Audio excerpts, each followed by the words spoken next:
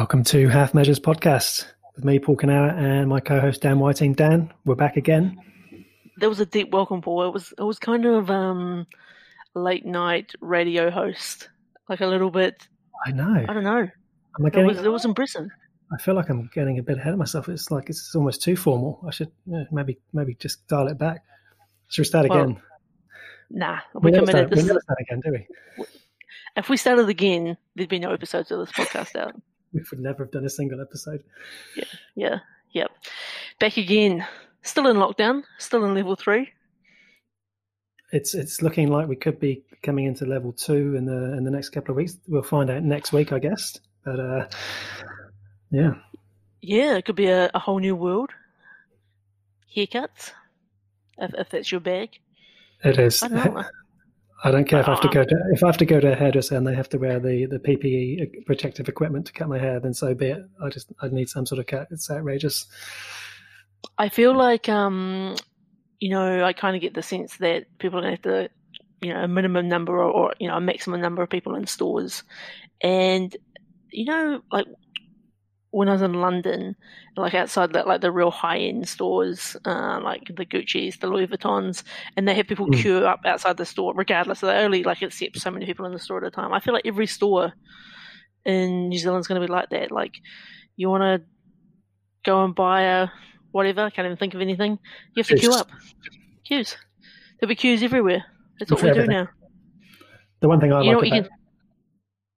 like about lockdown, other than lockdown and working from home, is parcels. I love getting parcels now. Oh, yeah. I'm all about that too. In fact, I was just thinking to myself, I need some more parcels coming. I need that next week. It's a real highlight to sort of see what's going to turn up. I've got one turn up, Transformer, which is it's supposed to be for my daughter. It's kind of like because she's getting into it, but truly it's mine. What Transformer? First one to arrive is Starscream. Are we talking G1 or? It's a G1. So it's the Earthrise, the War for Cybertron Earthrise. Right. So I'll have to post some pictures of it. It's pretty cool. And we've also got an Earthrise G1 Optimus Prime coming next week, I think. So that's awesome. Yeah, these things are needed, right? In lockdown. I'm so glad that that your daughter's really embraced, obviously your son's embraced Star Wars, your daughter's embraced Transformers. What more could you want?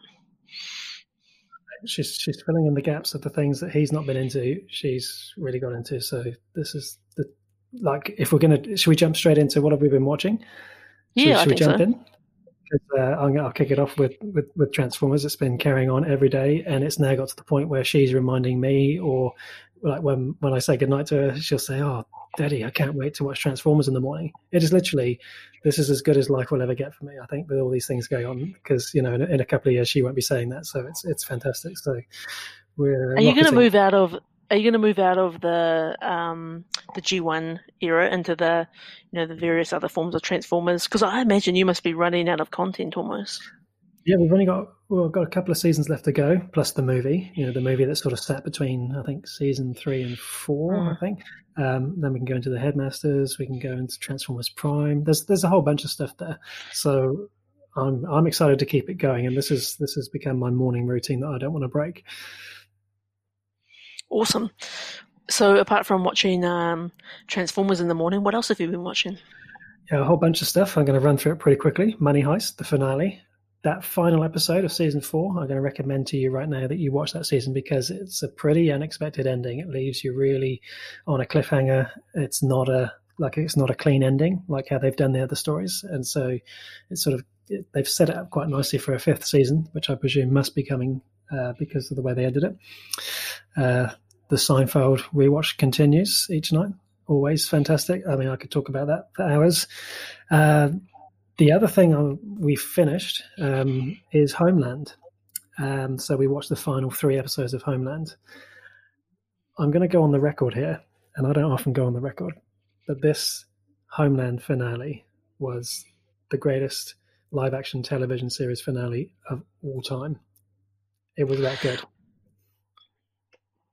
I can't wait to check it out. That sounds really good. I'm not going to talk spoilers. I mean, I say it even pushes ahead of the Breaking Bad finale, which for me up until now has always been probably the strongest. Although I guess I'm going to see it again on my rewatch of Breaking Bad, so maybe I'll reassess when I get there. I've actually got a Homeland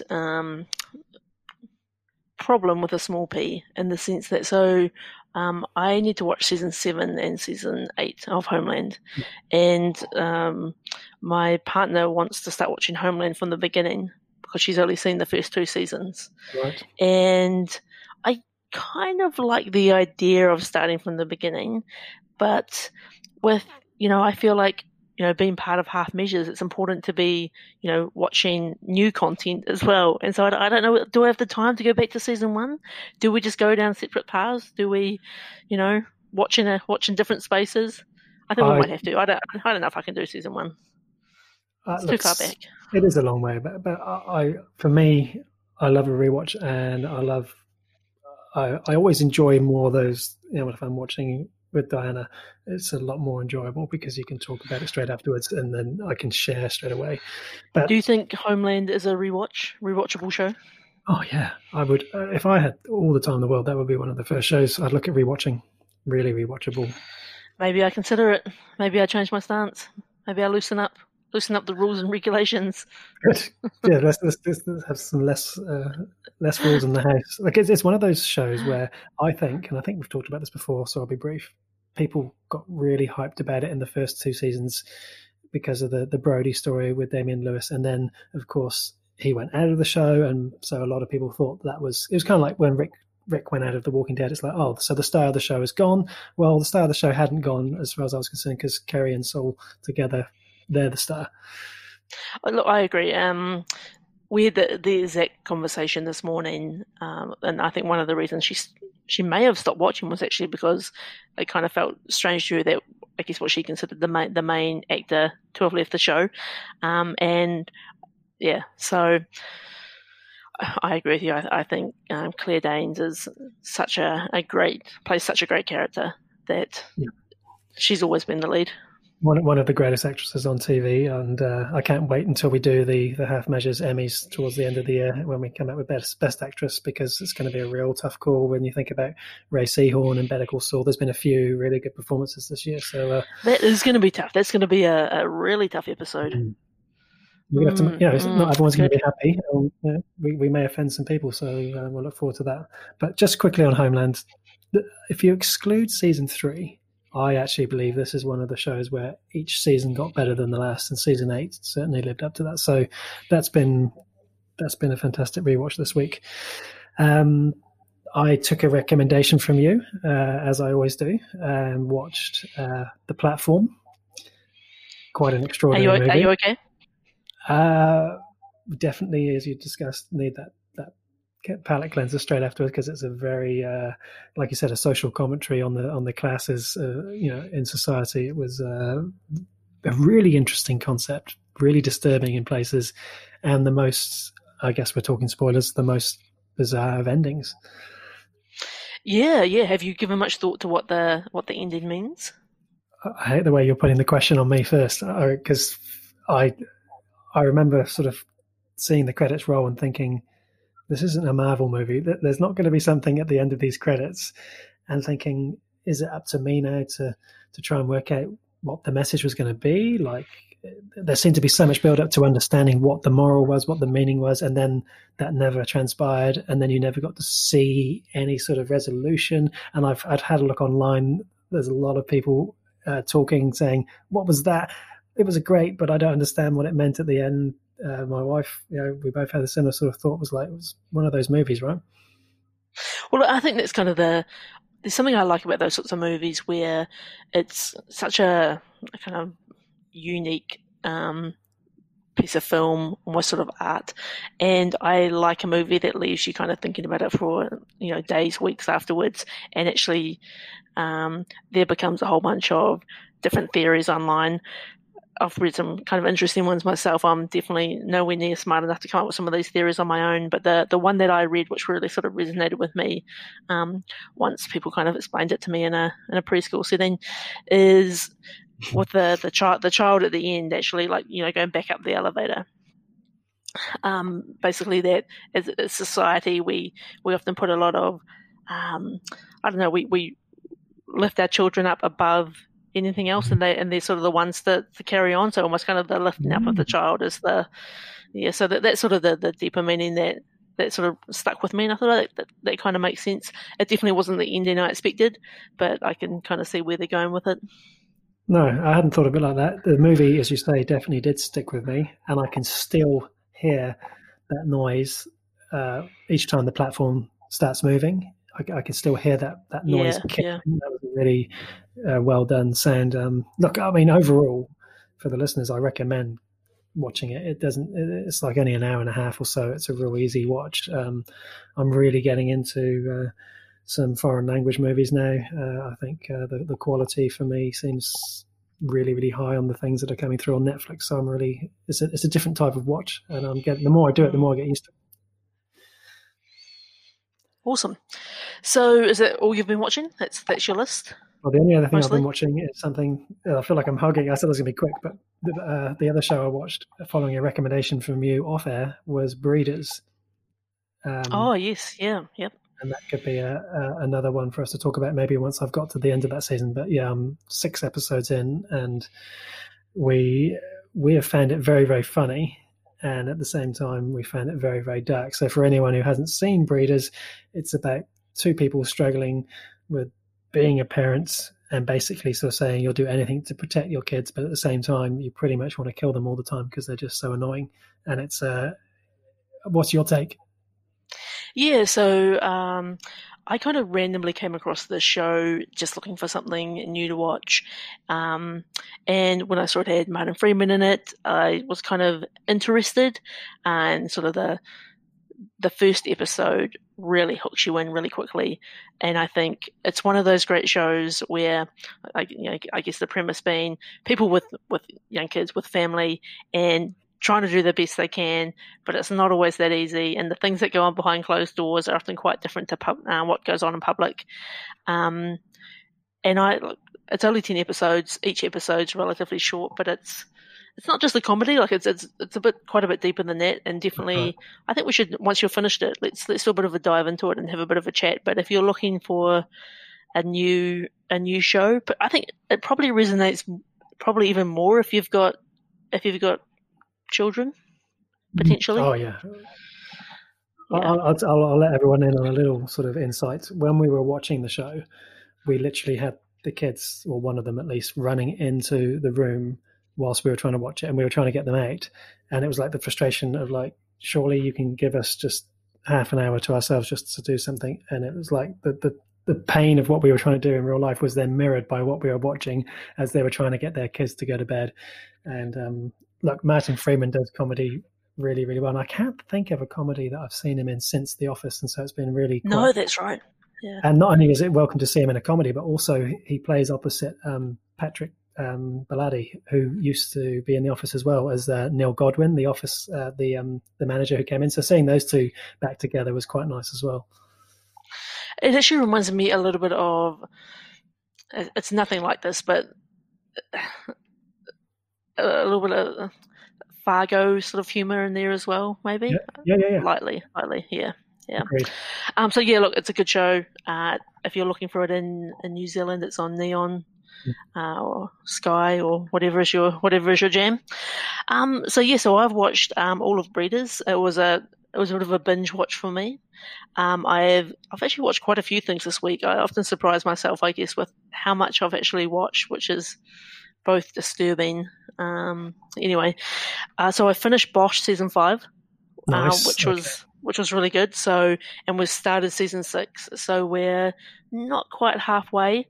But yeah, so this is the latest season of Bosch, which is quite good. I think still to date, my probably favourite season of Bosch would be season 4. Is that the so one far, with the cable car, or? Yes, I think it was the cable car. Yeah. Okay. Yep. I, based on the peer pressure that you put on me in the last episode, have got back into watching Star Wars Rebels. Good. So making a bit more of a dent, and still in season 1 on that, but that's really good. We've been, you would have heard me talk about it before. We've been watching The Office. I feel like for at least 18 months as a show we watch while we eat dinner or our palate cleanser. And we actually just last night finished The Office. So season 9 of The Office, all done and dusted. And it's such a great show, and it's so heartfelt, that ending, that. And I was saying to my partner that we'll be back. We'll be back to watch this again. Don't feel too sad about it. We'll see these people. They're our friends. Nice. So looking for what's going to be our next palate cleanser there. I just saw last night on Netflix, actually, accidentally, that the new episode of Rick and Morty was out, which is the second half of season 4. So watch that. And I guess the other big thing I've watched, but we're going to talk about that a little bit later in the episode, is I've had to catch up on the latest episodes of Clone Wars. Fantastic. Which I can't wait to talk about, but I'm going to hold back for a moment. Good. Yeah, I can't wait to dive into that as well. Speaking of The Office, though, did you see that there is a trailer out for the new a new show called Space Force, which is basically it's got Steve Carell. It's produced by the same people from The Office. It's coming out at the end of May. I did indeed. This looks like something which it just looks like it ticks just about every box. There's a comedy, there's some sci-fi in there, there's, well, I don't know about sci-fi, but, space travel, and Steve Carell and some other fantastic casting. Some huge names in there, like we've got Ben Schwartz, who was obviously in Parks and Recreation, yep. John Malkovich, Lisa Kudrow from Friends, Jane Lynch from, God, I can't think of the High School, I want to say High School, she's been in other things, but, so many big names. It's great. The trailer doesn't give away too much, so if you want to watch it and see if it might be for you, I'd recommend it.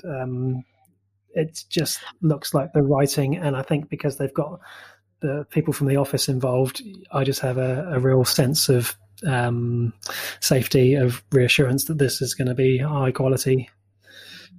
Yeah, I think just on that Jane Lynch thing, it's actually Glee was the program I was trying to think of, but anyway, half measure. What can you expect? Exactly. I think it's going to be one of those shows which I imagine people will have an office level bar set for how good the show needs to be, and I think with shows like this, you kind of need to let them kind of percolate and brew and let the characters build, because the Office, when you think about The Office, the US version, season 1, not that great, but as someone who's just finished season 9 for the third or fourth time in my life, like, such great characters, and I think I imagine the show's probably going to get a hard time when it first comes out, but hopefully over time it kind of grows into another loved palate cleanser. Sure, it will be, and I think most of the audience will be patients. If they've come from an Office background, they know that the series, just as with The Office, just got better and better over time. So very exciting. And I'm just read that the series is actually loosely based on Donald Trump's grand plan for the military in space. So already it's a comedy. Look, I imagine screenwriters in America have got pencil and paper at the ready on a daily basis for some of the interesting things that are coming out of America over the last several months, or even on a daily basis. So should be interesting. It should be a fun time. Should be a commentary on what's going on around the world. So, Paul, I hear that we've got a bit of info in the mailbag this week. Yes, we did. So, social media manager, as always, put out a couple of tweets and an Instagram post for the latest episode of Half Measures podcast, and we got a like and a retweet from Ethan Lawrence, who played James in Afterlife, the son. So that Amazing. Was absolutely superb. Charlie Hanson, the Golden Globe and BAFTA winning producer for Afterlife, for David Brent, Life on the Road, for Extras, he retweeted us, so that was absolutely amazing. And then we also got a retweet from Jo Hartley, who played the mum, and so she got our numbers right up there as well. And then Peter Egan, who played Paul, who was the owner of the Tambury Gazette, he retweeted us as well. So we got a lot of numbers coming through. I think that's everyone who. Oh no, there was another one. Sorry, we also got retweeted by Ricky Gervais himself. Look what I did there. Look at the build-up. Never heard of him. Never heard of him. He's won a couple of Emmys and BAFTAs and things. Yeah, he retweeted our review tweet to his 14.3 million followers. So some of the social media manager had to put their phone on silent because it was just vibrating across the dining room table like crazy because there was so much traffic coming through. We had well over 500,000 people viewed that tweet and hundreds of likes, heaps of retweets, and heaps of people going through to our profile. And hopefully, I think you've got some news on the listeners spiking as well. Yeah, look, our listener count's definitely on the rise.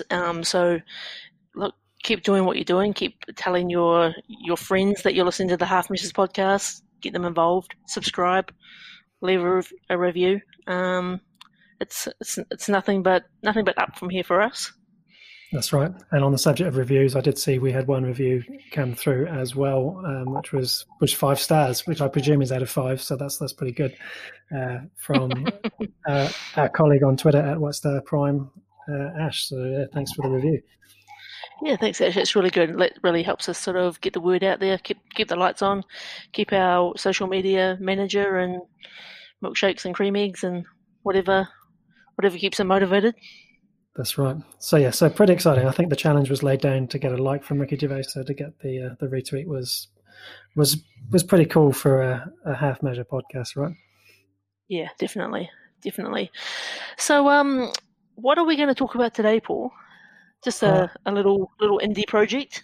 Just a little indie project. I'm so excited. I mean, I get excited about everything we talk about because, of course, we choose the content, but there's something very special when it comes to this one, which is Star Wars: The Clone Wars Season 7, the final 4 episodes of this incredible animated Lucasfilm production.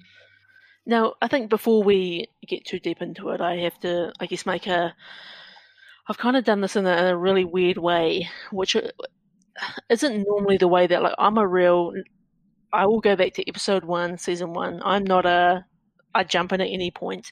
But based on your recommendation, Paul, I finished Clone Wars up to the end of season 6. Mm-hmm. I then went over to Rebels. Haven't been able to get through that as quickly, not because it's not good, just because there's been other stuff on the go. But now, obviously, they've released season 7 of Clone Wars, and these last 4 episodes have been so hyped and so talked about that I kind of felt like, and I think your recommendation really sealed the deal. Jump in, watch them, so that we could have a conversation about them today. And oh my god! Look, I think you did the right thing because there's been so much press about this, whether it's been online or otherwise. If there's one thing I hate is people spoiling things that are dear to my heart. This is why I go to the midnight sessions of movies I love, not because I'm desperate to be first in line, but because I don't want someone to spoil it. So I think the fact that we're able to talk about it now, and I think we should obviously at this point warn anyone who's got any intention of watching the show and doesn't want spoilers to probably pause this episode at this point and come back at a later time, because I think we need to do it justice by talking about what really happens in these episodes, right? Yeah, definitely. So, look, as someone, I haven't obviously seen there's 12 episodes in the season. I've only seen the final 4, and I was a little bit nervous about was I going to miss anything, but it was really easy to jump in and watch those episodes. It was probably some of the best Star Wars I've ever seen, and it was just so good. The score, just some of those key moments and what happened in those episodes, and I think we'll probably go through it in a bit more of a broken down detail, but it really just got me in the feels. Like it was so good. It definitely could have been a movie. I just really enjoyed it. I can't speak highly enough, and it almost could be, even if you don't know much else about the Clone Wars, it's definitely, you know how there's sort of that short list of like you must watch the episodes. These are at the top. These are at the top of the list. Like, they're so Exactly good. right. Exactly right. I mean, Sorry. no, you go ahead. And I think when Clone Wars was, I think Clone Wars um, is a throughout its seasons has had some ups and downs. And when Clone Wars is at its peak, like you know it and you feel it, and the dialogue's good, and the animation's really sharp, and it's just kind of that bringing together of the Star Wars universe. And this was more of that greatness that could have gone so wrong. Do you know what I mean? Like it could have been did we need that? But this was exactly what was needed. It was the cherry on top. It closed some chapters, and I can't wait to talk about them. It was the cherry on the top, and it goes to show that fan pressure can lead to some great things sometimes, because the Clone Wars, when it finished 6-7 years ago, it didn't really finish on a proper ending, and there was so much sort of outrage from the fans of we've been cheated, and it was around the time that Disney took over as well, and so I think there was a little bit of resentment there. And then of course Rebels came out, and coming back to Clone Wars, the production guys, Dave Filoni and co, just at the top of their game in terms of everything you've just talked about, the writing, the music, everything. It just felt so perfectly come together. I think also the work they've done on The Mandalorian has given them a bit more experience, and they've dived in a bit more. I think all of those things came together perfectly. And look, you should never have favorites amongst your children as a parent. And when I look at Rebels and I look at Clone Wars, I keep chopping and changing between the two. Whenever I watch one, I think, oh no, this is my favorite. I just don't know that anything can touch these 4 episodes that we're talking about right now. It's really, really that high quality. And I guess for anyone who's listening who hasn't seen it and doesn't care enough to sort of watch it, or doesn't care about spoilers, to sort of give it the context, what it does is it crosses the line between the end of the Clone Wars, and then it runs concurrent with events as they transpire in Revenge of the Sith. And I think that's something we haven't done before. The moment, so coming in at the episode Old Friends Not Forgotten, and I think it's not all about is it Shattered, or is it in The Phantom Apprentice, where that timeline kind of like starts running in parallel? My heart just about skipped a beat, and like I knew that was coming. I knew that they were obviously going to get in sync with what was happening in Revenge of the Sith. But as soon as Obi-Wan and Anakin were off on their separate missions, I was like, "Oh my god, this is happening at the same time as Revenge of the Sith." Yeah, and yeah, so good. And it's a real fanboy moment. It's a real fanboy moment. I'm gonna get in trouble for this, but so my girlfriend's sitting next to me, and there's a scene where one of the many scenes where Darth Maul's in there, and she's like, "Oh, but we all know he dies in the Phantom Menace anyway." It's like, get out! Do you even understand the timeline? Do you? This is outrageous. That's sacrilege, Dan. I can't believe. I know. There's been enough time in level 3 or level 2 lockdown for her to watch the whole thing to fully understand, have a full lesson. I think we've watched it many times together, and so yeah, outrageous. So there were so many cool moments too in those episodes. Like in that very first episode, I found myself sort of making notes throughout each episode, and just sort of thinking about like so many cool things. And so, apart from like sort of when the opening credits kind of happened and it felt different and it felt darker, I definitely one of those that big moment was when that timeline kind of got in sync. I was like, yes. But before that, I think I kind of seen this on. I think I'd seen it online through various pictures, but I didn't really click what it was. When Ahsoka comes back and you've got like a slightly older looking Obi-Wan, you've got like bushy hair Anakin. It was so great to see them older. That's right. Then when Rex and the clones have got Ahsoka helmets, I was like, whoa, they've got Ahsoka helmets. It's such an awesome thing to happen, particularly when all the clones are saluting her, and yeah, and even though she doesn't, hold the rank of Padawan or Jedi or whatever. She's a member of the public. Indeed, and Mace Windu took no time at all to remind her of that. He kind of cut her down to size. That was dark. That was dark. It was. But what you said about the opening of each of those 4 episodes with the old school green Lucasfilm limited production, and then bringing out the actual John Williams theme and making it feel like a movie. They've never done that before with an animated show. And then just quickly to skip to the end, when the credits roll at the end, it goes created by George Lucas. I love the respect they show by keeping that as the first credit that is shown as the episode sort of fades into credits. I thought that was really, really good.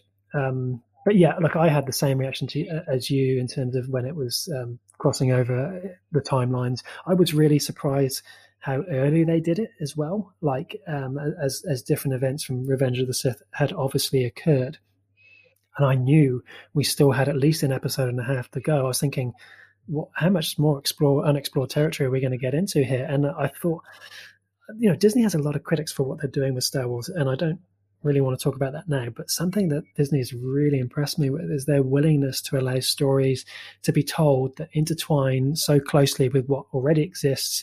I kind of imagine Dave Filoni going into the Disney management board meeting, getting down on one knee and pitching a story about a series finale that wraps itself around the fabric of Revenge of the Sith, including scenes from the movie, and then adding more to those scenes in this show as they would have cut away from in the movie. And I guess it amazes me because, just like Maul turning up in Solo, these are the kinds of things that I, as a fanboy, would pitch, but I would expect to just be shut down by Disney and sent down to the Rancor below the floor or something. But they seem to be on board. Oh, even I think crossing a little bit into The Mandalorian. I think there's some stuff that happens in that episode which I hadn't previously made the connection that I was like, oh, that's why that's happening in The Mandalorian. So for example, the Mandalore guards who they've got the custom kind of Darth Maul helmets and stuff. Yes. And we've seen some of those types of characters in the Mandalorian, and it all makes sense. It's all kind of coming together. A group of people who I think are under the command, for want of a better word, of a guy, Pablo Hidalgo at Lucasfilm Story Group, who keep everything in order across all the platforms, whether it's a game, whether it's a comic, whether it's an animated show, a movie, a book. So there's events that occur in a book called Ahsoka by E.K. Johnston, great read, by the way, that tie in with this episode. And that book was written like 4 years ago, and it talks about how Maul is being held by Force rays, which, and so it kind of all ties in nicely. It's just incredible. Not to mention, so many of this, well, not so many, but a few of the scenes in there even pay homage to what actually happened in The Rise of Skywalker, when you've got Ahsoka holding the ship with the Force.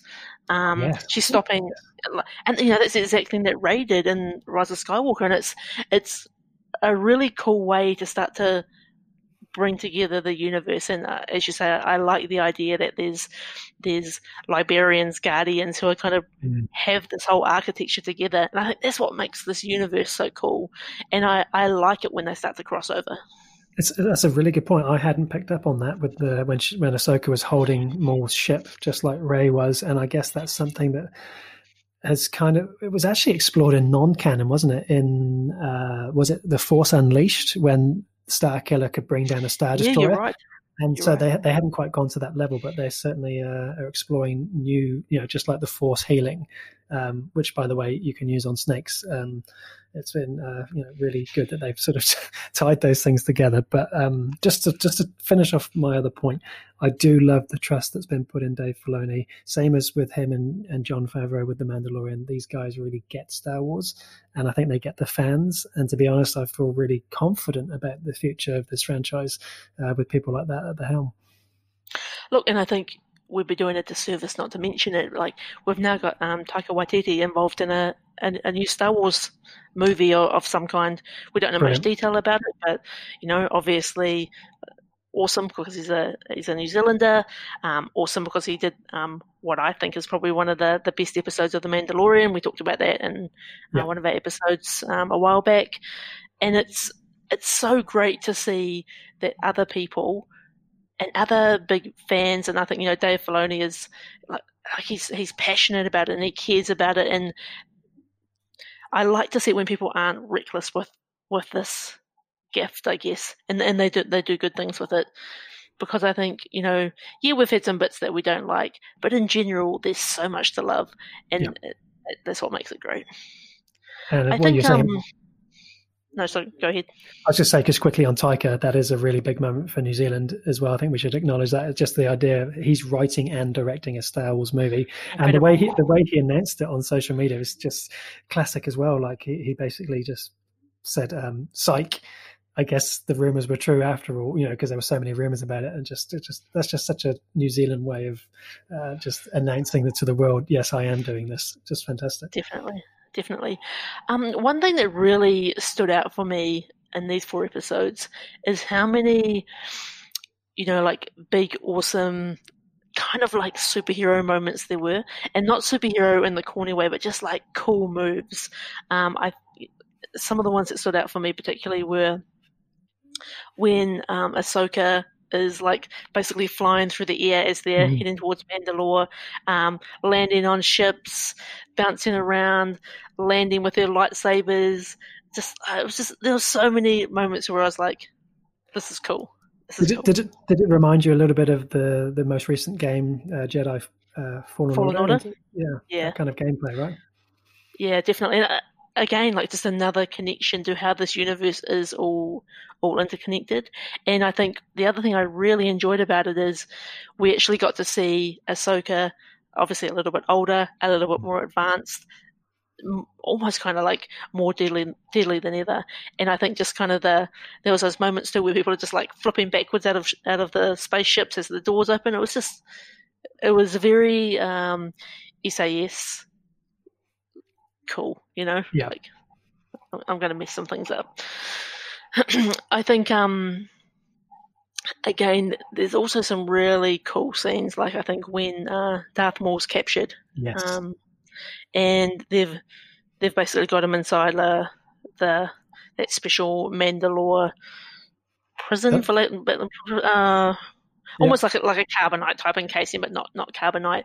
And it kind of had a bit of a Silence of the Lambs homage to me, how they keep sort of zooming in on his eyes, and I thought exactly the same thing when I saw him being essentially wheeled down the corridor. It was just like when they bring Hannibal Lecter out, and the fact when they had the conversation with Bo-Katan about, I thought these boxes were illegal and had been outlawed, and she was like, "Yeah, they have been. This is the last one." And it was kind of that sort of feeling of, if he gets out of this box, we're in trouble, because and obviously we know, again, spoiler alert, that he does obviously get out because we see him later on. I think too, and I think this is the really awesome thing about these last 4 episodes is I kind of expected to see more Obi-Wan and Anakin, but obviously we're not going to see them because this timeline is happening concurrently to Revenge of the Sith when it catches up. And that was actually cool because we didn't actually need any more stuff about them, and I think it would have felt like if there was more Anakin Obi-Wan time, we would have been almost kind of retconning in new parts of the story. But actually what this gave us is a huge character Ahsoka Tano, who's never been referenced before, and now we kind of know why. And I think there's a lot to talk about with the final episode. Yeah, for sure, and especially probably the final scene, which we'll probably should leave that to the end, I guess. Yeah, definitely. I think the other thing too is,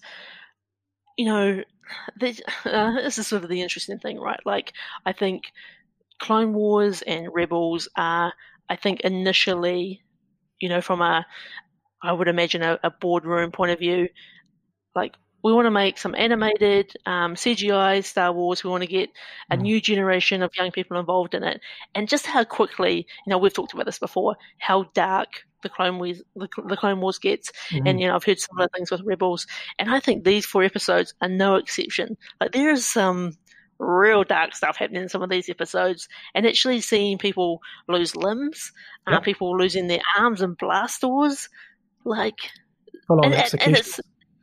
And it's good because it's obviously not good that these things happen, but it's a good reminder of actually how, like, some of these things that are, real life things in a space context are weapons themselves. And again, I think it really sort of set a more darker and adult tone, and you're actually closing some loopholes and some stories for your older generations of fans. Correct, and that's right. That's the loop, the key loop in for the older generation of fans who can see things either linking in or being mirrored, and there's a sort of like a respects paid there. So like one of the lines Ahsoka says is, "You'll find I'm full of many annoying qualities," or something like that, and that's basically an homage to Luke saying, "You'll find I'm full of surprises," and a lot of the Maul monologues were really, really fantastic and played on that whole sort of Phantom Menace, because we lost him at the end of Phantom Menace, and after we saw him kill Qui-Gon, we're all screaming, right, we want Obi-Wan to kill him because he just killed one of our Jedi, but we lost the character and then we got him back. And so what we get now is the ability to find out that he didn't have as much visibility of Darth Sidious' master plan as we thought maybe he did, and he's sort of coming to learn what Order 66 is actually all about and what the greater plan looks like. And I think some of that was really, really rewarding. And actually, shout out to Sam Witwer, who does the voice of Maul in Clone Wars and Rebels and Solo, and now again, I think he's really owned that role, and the character of Maul has grown on me more through the animation than he did in the Phantom Menace, which is interesting.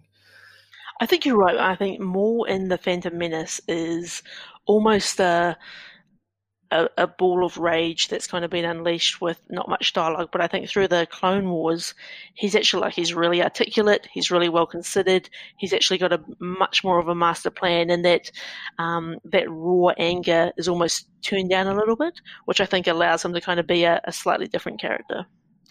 I think one of the other things that really stood out for me throughout these 4 episodes, and I think an angle which I really enjoyed on reflection, is they really humanized the clones. The clones have always been a core of the Clone Wars, and I think there's great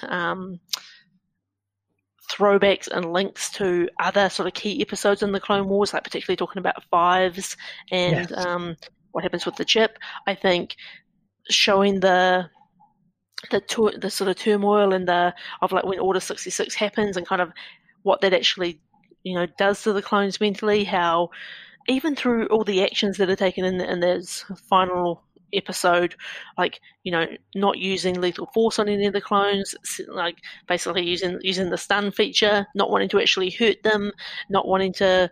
It was really powerful, because I think it was. This is about the clones. They are people, and it made them more human than I think. Yeah, I imagine it was sort of done with intent, but it kind of caught me by surprise a little bit, I guess.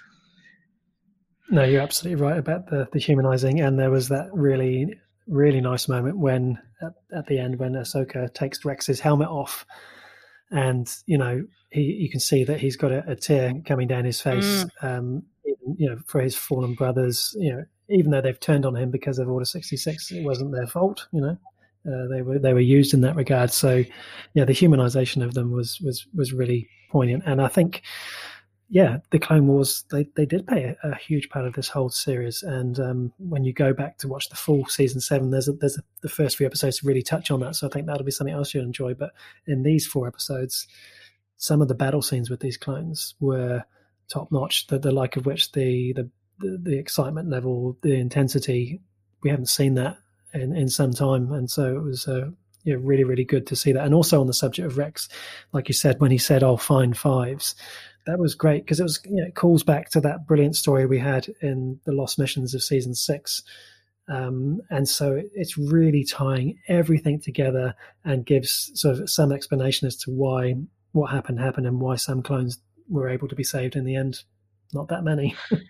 Yeah, and I think too that link to that, there's that really awesome scene where Rex is basically saying to Ahsoka, "You're going to need to kill the clones," and Ahsoka's just like, "I don't care that this ship's crashing. I'm not gonna kill them." Like it was really, really, really powerful. Yeah. Yeah, it's. I think too. I know there's a few people out there who have started Clone Wars and kind of got a bit sick of it and haven't sort of gone all the way. I think if at any point you've enjoyed Clone Wars and you'd be interested to know what kind of happens to Ahsoka, what happens to the clones, like jump into those 4 episodes because if Right. anything, it'll probably get you excited to actually go back and watch more. It really will, and I've actually made that recommendation to a brother-in-law of mine recently around. I think it was you who actually suggested you could just sort of watch the last episode of season 1 and then jump straight into season 2. Mm. If you're not sure you want to commit to the whole thing, but those last 4 episodes, I feel like the last 4 episodes are for everyone, and I'd love to see it released as a feature length. All 4 episodes tied together with the opening they've got. It could make a really good bookend to the series because they started the series in 2008 with that feature length movie, which played at cinemas. And I think if you play those two back to back, if you just watch the first movie and then the last 4 episodes, just the jump in quality of animation, Oh B, yeah, the yeah. story, there's just no comparison whatsoever.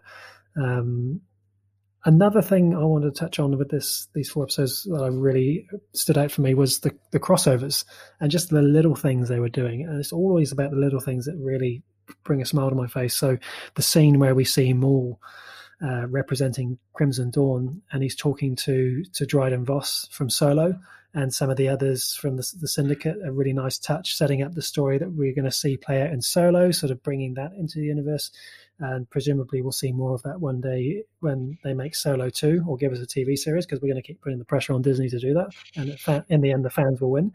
And the other crossover that stood out for me was I'm one with the Force and the Force is with me. I'm one with the Force and the Force is with me, from Sharu, from a great character from Rogue One. That was a really nice moment. The Guardians of the Whills has been explored in a book. We've seen it in Rogue One. And so it's a really nice touch to include Ahsoka saying that. It just ties things together, just the little things like that. And I love that sort of stuff. Yeah, look, I'm on with the Force and the Force with me. It's such a great line, and I feel like considering we've just had May the 4th, and I feel like I've heard that line everywhere on social media. So it's such not that this was done to tie into social media, but as you say, just another connecting component. And I think what this has really done for me is it's really like I've been just loving Ahsoka Tano as a character, and this has just sealed the deal for me as one of my favorite Star Wars characters. Just everything about her, the way she's sort of grown as a character, tier 1 for me. Agreed. And I think if the rumors are true, it looks as if Rosario Dawson is playing Ahsoka in The Mandalorian. And even possibly, there's been other rumors, and you've got to be careful what you read and what you believe, but possibly a standalone live action Ahsoka series, which would just be, I can't even believe how fantastic that could potentially be. So I guess we won't spend too long on that, because who knows, it could just be all rubbish on the internet, right? And I think this is the interest. Like, I know we want to talk about this final episode, and I know that this is meant to be the last season of the Clone Wars, but I feel bittersweet about this. I wouldn't be surprised if we see more Clone Wars, because I think there's so many interesting characters to kind of play with. And I guess you could make a choice about, we talk about the Ahsoka Tano TV show live action. It actually could be equally as good to have another animated series purely based around Ahsoka, either set between Clone Wars and Rebels, or Mandalorian, or there's so many options there, and I feel like we've had the Missing Files. Now we've had the final season, and you kind of see things around the internet that it's the end, but it's maybe not the end. And I think for me, I think we've had enough of the Clone Wars. It'd be good to start moving into other areas. Yeah, no, I agree. And look, I would be really surprised if we saw more. I would love it if we did, but it does feel like it's a really good place to have ended it. They've ended it properly now. We'll talk about the ending shortly, but no, I would be surprised. I think the characters in a different timeline in the future, yes, I think so. So I want to pick up on something you mentioned earlier because it was also something that struck me, and that was the music. And so, again, another shout out, Kevin Kleiner, the composer of the music for the Clone Wars. Some of the themes that he explores and uses in these episodes are really, really good. And just like how the music in The Mandalorian is quite unique and quite different to anything we've heard traditionally in Star Wars before, it's the same here. It's kind of it kind of reminded me of like a Blade Runner type feel. And even my 10-year-old son turned to me while we were watching this at one point, and I can't remember when, but he sort of said, "The music's pretty cool, eh?" And I've never ever heard him comment on any music in anything before, and even he picked up on it, and I just thought that was a really great moment. It was fantastic music. And one other thing I want to talk about before we go into the finale is, and this is kind of a negative thing, but it's not a big one, but I did spot it, and I wondered if you did. In the trailer, we see Ahsoka say, "Oh, it's been a while, Master." Now, for us as fans, the last time we saw Ahsoka and Anakin talking, we're going back 6-7 years. And so it has been a long while, and it feels great. And that's what the reaction to the trailer was so big, because it's been a while. But in the context of the universe, we pick up Ahsoka's story pretty much straight after we see her at what we thought was the original ending of the Clone Wars. It pretty much picks up from when she left the Jedi Order and she's on her way. And then all of a sudden, she's like, within a short space of time, contacting Anakin, and it's like, "It's been a while, Master." And Anakin's reaction in real time should probably have been, "Well, actually, it's only been 2 weeks." And so when he sort of tells the clones, and the clones are all like, "Oh wow, let's paint our helmets," it's actually like not enough time has actually passed. And I just thought, I think why they've done it, because it's for the fans. It feels like it has been a long time for the fans. But if I'm getting a little bit too geeky here, and I'm already regretting going down this path. But if you look at the timeline of the Star Wars universe, from the moment we last see Anakin and Ahsoka together to the moment she's contacting him saying it's been a while, I'm thinking it's probably been about 2 weeks max. So, I just thought that was interesting. Oh, see, I would have thought, like, because what are we talking, like, time-wise between... it would be a few more months, surely, when you think about Attack of the Clones to Revenge of the Sith. Like, what are we roughly talking? Like, but this movie this whole series is between Attack of the Clones and Revenge of the Sith, right?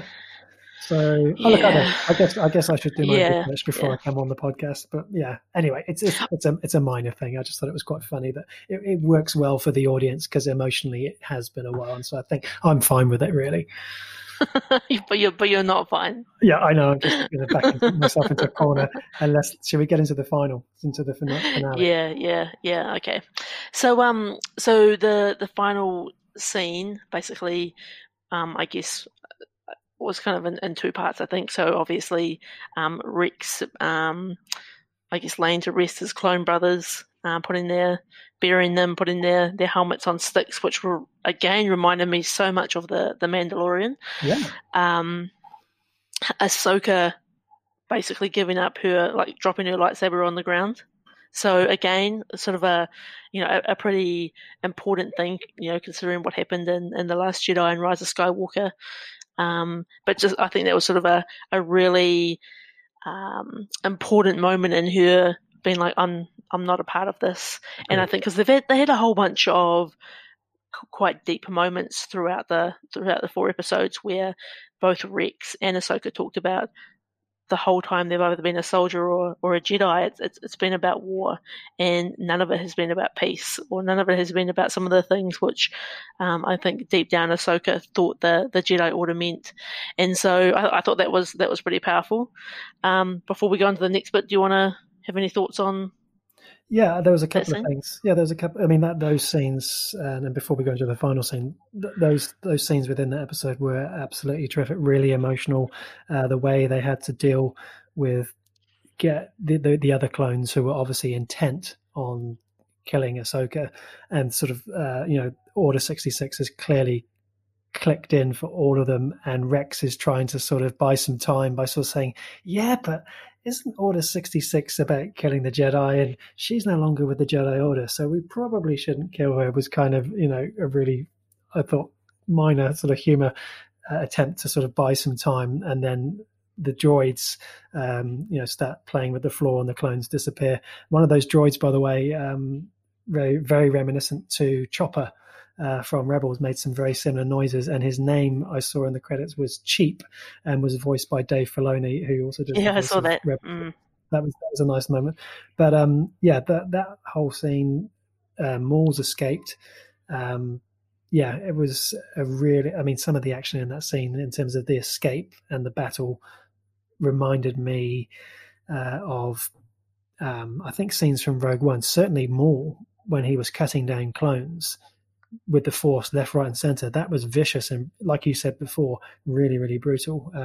But let's stick with the finale. Let's dive into the final moments. So yeah, so awesome to see in that final moment. Finally getting to see Darth Vader on screen for the first time in obviously the Clone Wars, because we've obviously time skipped quite a bit now, past the end of God. Past the end of Revenge of the Sith. Revenge of the Sith. I was like, Return of the Sith. I'm like, oh my god, who am I? I need to check myself. I'm done now. Yeah. Past Revenge of the Sith, and enough time that obviously, so with the final scene of Anakin looking at the clone trooper helmet, and I think, and finding, I guess, Ahsoka's lightsaber, that gave me so much closure, and so much I want to talk about. See, what you just said there, I just really want to quickly pick up on. You called him Anakin. And I think that's quite poignant, because that was how I saw the scene as well. We see Vader and we see him pick up the lightsaber, and there's that moment where he looks up and you can see through his red lenses of his helmet. You can actually see his eyes, and there's something about the stare in the eyes that feels very much like Anakin. And I guess because we've only ever really seen Vader's eyes a couple of brief times. Oh, there's good in him. There's good in him if you look for it. There is. You'd be surprised what happens in a few movies' time. But it's not. Where was I going with that? Yeah, so it felt like Anakin, because when Vader walks away from that clone helmet with the one with the Ahsoka design painted on it, and we can see the reflection of him, the pace at which Vader can be seen walking away in that reflection is notably slower than Vader's normal walk. Normally he's got a purposeful, brisk walk. Vader easily gets his 10,000 steps in before lunch, but in this final magical last scene, he's walking away slowly, and I would almost say somberly, because he's remembering his friend, his prodigy. And that's how you end a TV show. That's great. Oh, and I think so. What's so great about this scene is this basically shows that when Anakin became Darth Vader, he continued his search for Ahsoka, and like when you think about it, like I think Anakin was never happy about parting ways with Ahsoka, and I think in a different time, if Ahsoka could have been turned to the dark side, or Ahsoka could have, helped to turn him back. But it really demonstrated to me that he wanted to find her.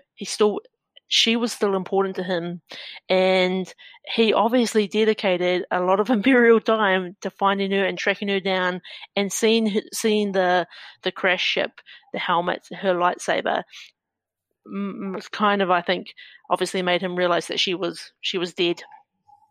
I feel like you're right. But if I was being true canon police and the geek that I am, that my wife loves, which is why she married me, I feel like there's a number of assumptions you've made there, because we don't know that he was looking for her. This could have been something completely separate, and he happened to find her. I feel like you're right, but I wonder, and I'm so excited because I'm convinced there's going to be books and comics about it, and I can't wait to read them. I would love to see it be a TV show, of course, but yeah, he finds he's looking for her, right? Yeah, in my heart of hearts, that's what I believe. Yeah. I believe their relationship was so close, and I think because of where their relationship ended, and she was a grey Jedi for. I'm jumping forward into different things now. He probably thought he could actually look, come under my wing, come into the dark side, yep. And And I think too, there's something else we need to talk about in that final scene of when Anakin Vader looks up and he sees that bird in the sky. Yeah. What's that about? I didn't know what to read into that other than to give us the opportunity to see him looking up and for us to see his eyes. I didn't know whether we were supposed to read something more into that or not, but it was quite poignant. Well, Paul, strap yourself in because we're going back to school. So, way. So, look, I don't know whether it's just super fresh for me having, watched 6 seasons of this over the last, I don't know, month or something. But remember, I think it was in the end of season 4, and Anna. You're looking at me like I'm crazy. I feel like I need to pass you the geek hat right now. This is great. I love being school. At the end of season 4, where basically Anakin kind of has the premonition that he's going to become Vader, and then it all gets erased from his mind. Yeah. But he basically is dealing with those. I'm not going to use their proper terms because I'm not really prepared to have this conversation. Half measure of the brother and the sister and the good and evil, and kind of the a force user kind of has like a like a spirit animal as such. Yep. And there's I think the interesting thing about the bird at the end is it could mean so many different things, but the thing that it most meant to me is that so we it was like the bird, I think, was the symbol of there's still kind of good.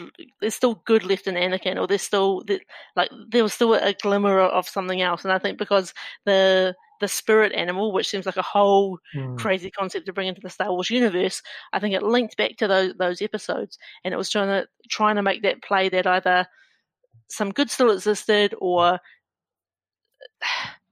I'm not really doing myself any favors of describing this, but I think that was the connection for me of how it all kind of tied together, and the whole Force is a balance of good and bad, or good and evil, and I think the weird puppet bird Star Wars character represented that good. I feel like listeners around the globe right now are sitting back in their armchair and nodding slowly at the wise wisdom coming from you. I really like that. I hadn't thought about it that deeply, clearly. I just thought that we were just going to get an opportunity to see him look up into the sky, but you've done a lot of thinking, and I really like that. It was. I'm not even sure whether what I said makes sense. I feel like I kind of just went crazy ramble for a couple of minutes. I enjoyed it. It was good. Look, that's that whole scene. I want to just take us back to the start of that scene when we have the time jump. I love the fade of the scene. So we've got Ahsoka there. She drops her lightsaber and she's looking up at the sky thoughtfully and pondering.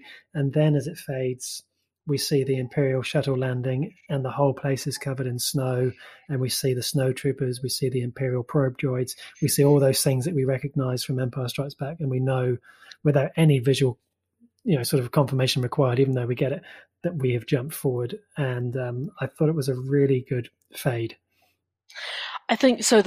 My one other final thought about that final scene, which I think you might argue with me on this from a canon storytelling point of view, but I think Ahsoka dropping her lightsaber and in a sense retiring really tidies up the storyline for me of like, where the hell is Ahsoka during the rest of through A New Hope, through Empire Strikes Back, through Return of the Jedi.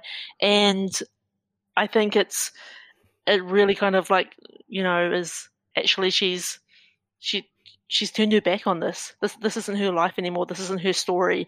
And that's the reason she's not there. She had other stuff to work out, other stuff to go away and think about, other stuff to explore.